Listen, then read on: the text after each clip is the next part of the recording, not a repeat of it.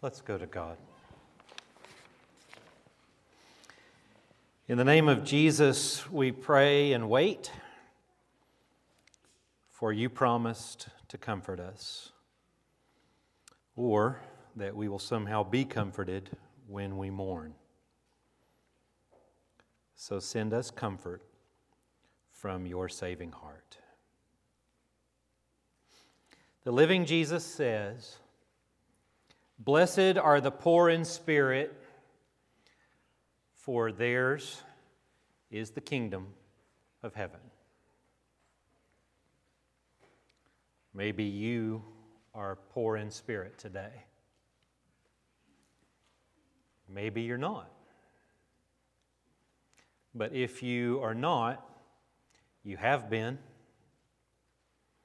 and you may be poor in spirit again. Ours is the kingdom of heaven. And then the living Jesus says, in the very next breath, "Blessed are those who mourn, for they will be comforted." Those who are poor in spirit and those who mourn. Is it any wonder that Jesus begins the most famous sermon in history with the most common thing in the human condition? At any point in our life, we are all downcast, our spirits are dried up wells, we mourn, we grieve, we ache over the loss of loved ones, loss of hopes, disappointment with the world, and the way we thought things were going to turn out. Everything from a child scraping her knee, riding her bike in the driveway, to an 18-year-old with a broken heart, to not getting your dream job, to the loss of a child, to adjusting to new normal, when you liked old normal just fine. I mean, what if I don't want the kingdom of heaven? I liked the kingdom of Jeff just fine, thank you. And what if I don't feel like being comforted just yet? What about those times when you miss the comfort of being sad? But, like an everyman ideal parent, like Atticus Finch or Florida Evans, somehow, some way, God showers us with the comfort of heaven. But maybe we're not ready to receive it yet.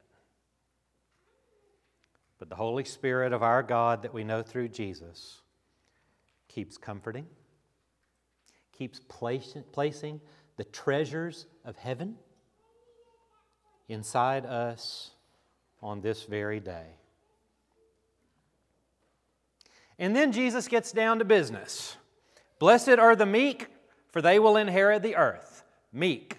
We've heard this one defined in all sorts of ways, but when Jesus said meek, whatever form of the word, he meant meek, gentle, quiet, unassuming.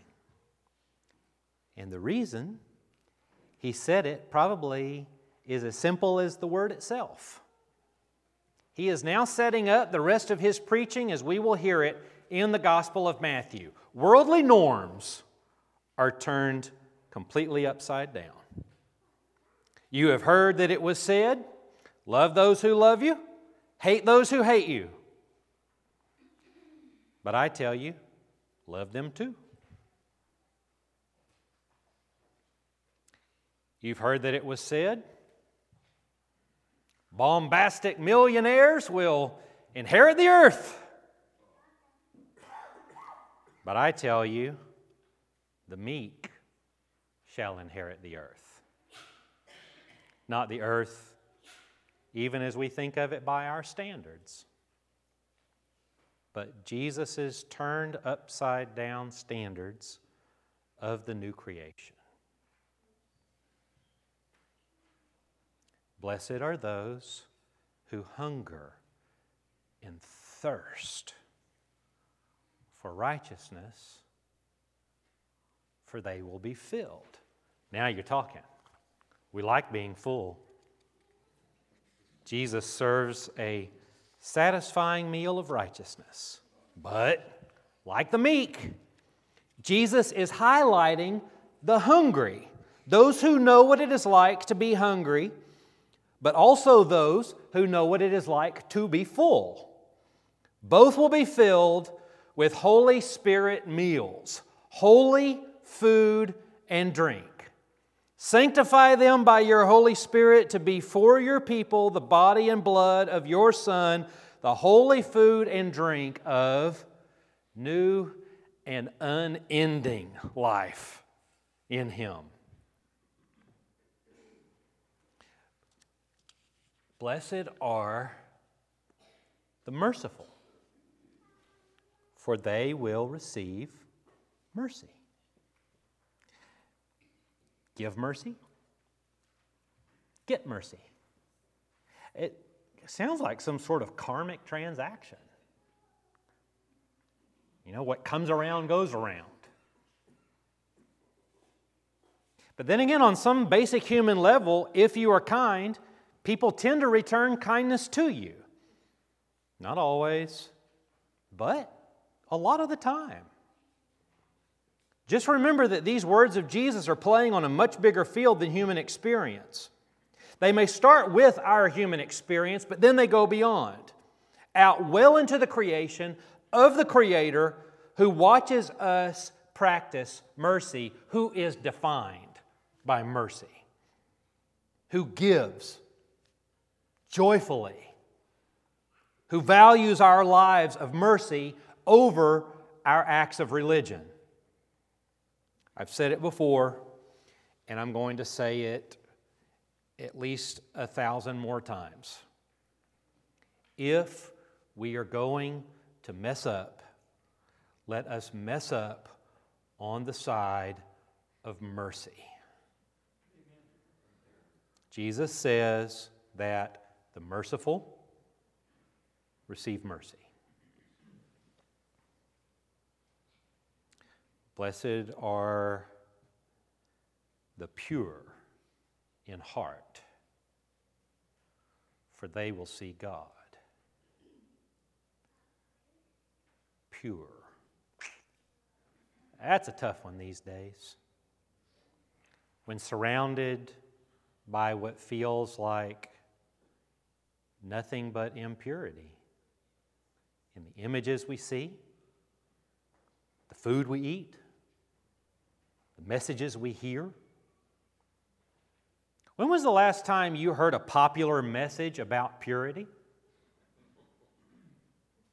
Not puritanical or religious social norms, as though that was the definition, but Jesus purity. That kind of purity that goes beyond outward appearances, but real Jesus purity that goes deep down into the human heart, our motivations, something that sometimes only you know. It's not for show or for teaching or for setting an example. It's just you, sitting quietly, wanting the very best for the entirety of creation, even your own day-to-day activities. No reward, no payoff, no accolades. Just purity. But, however, you will see God. Blessed are the peacemakers, for they will be called children of God. There goes Jesus again, turning everything upside down. Just as Jesus lived in a time of tremendous discord and division between those who hated Rome and those who decided to play along to get along, Jesus still lives in a time of tremendous discord between those of us who can barely stomach the status quo and those of us who believe that compromise is the better path.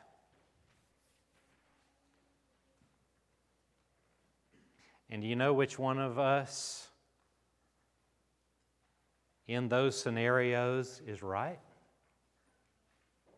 Whether in the year AD 32 or 33 or 2020, which one of those is right? You know the answer? Neither one. Do you know who's right in these scenarios according to Jesus? The peacemakers. Yeah, but can't you be more specific? No, I can't. But maybe we can discern together. Maybe we can listen together. Maybe we can figure it out together. Who's in? But, by the way, if you choose a path of peacemaking, okay, ask Jesus, Gandhi, Mother Teresa, Martin Luther King, Malala Yousafzai. If you choose a path of peacemaking, expect persecution. Therefore, blessed are those who are persecuted for righteousness' sake, for theirs is the kingdom of heaven. Okay, Jesus, so you mean like the poor in spirit? Same thing? Yes, same thing. In fact, here is that statement in more detail, but with a prescription. Blessed are you when people revile you and persecute you and utter all kinds of evil against you, falsely, on my account. Rejoice and be glad, for your reward is great in heaven. For in the same way they persecuted the prophets who were before you. You know why Jesus brings up the prophets who were before you? It's because every generation thinks that they have it worse than anyone who has ever gone before them. Not true. And yet, all the while, during our strivings for peace, our practice of mercy,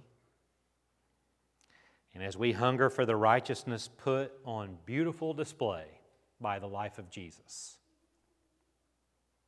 as we traverse the desert with poor spirits, as we ride the tumultuous waves of grief, we are wrapped up in a promise we get to share together in the kingdom of heaven, and we are comforted in real time by the living, real creator and sustainer of everything, who still fills the deep places of our hungry and thirsty hearts and minds with holy food and drink of new and unending life in Jesus.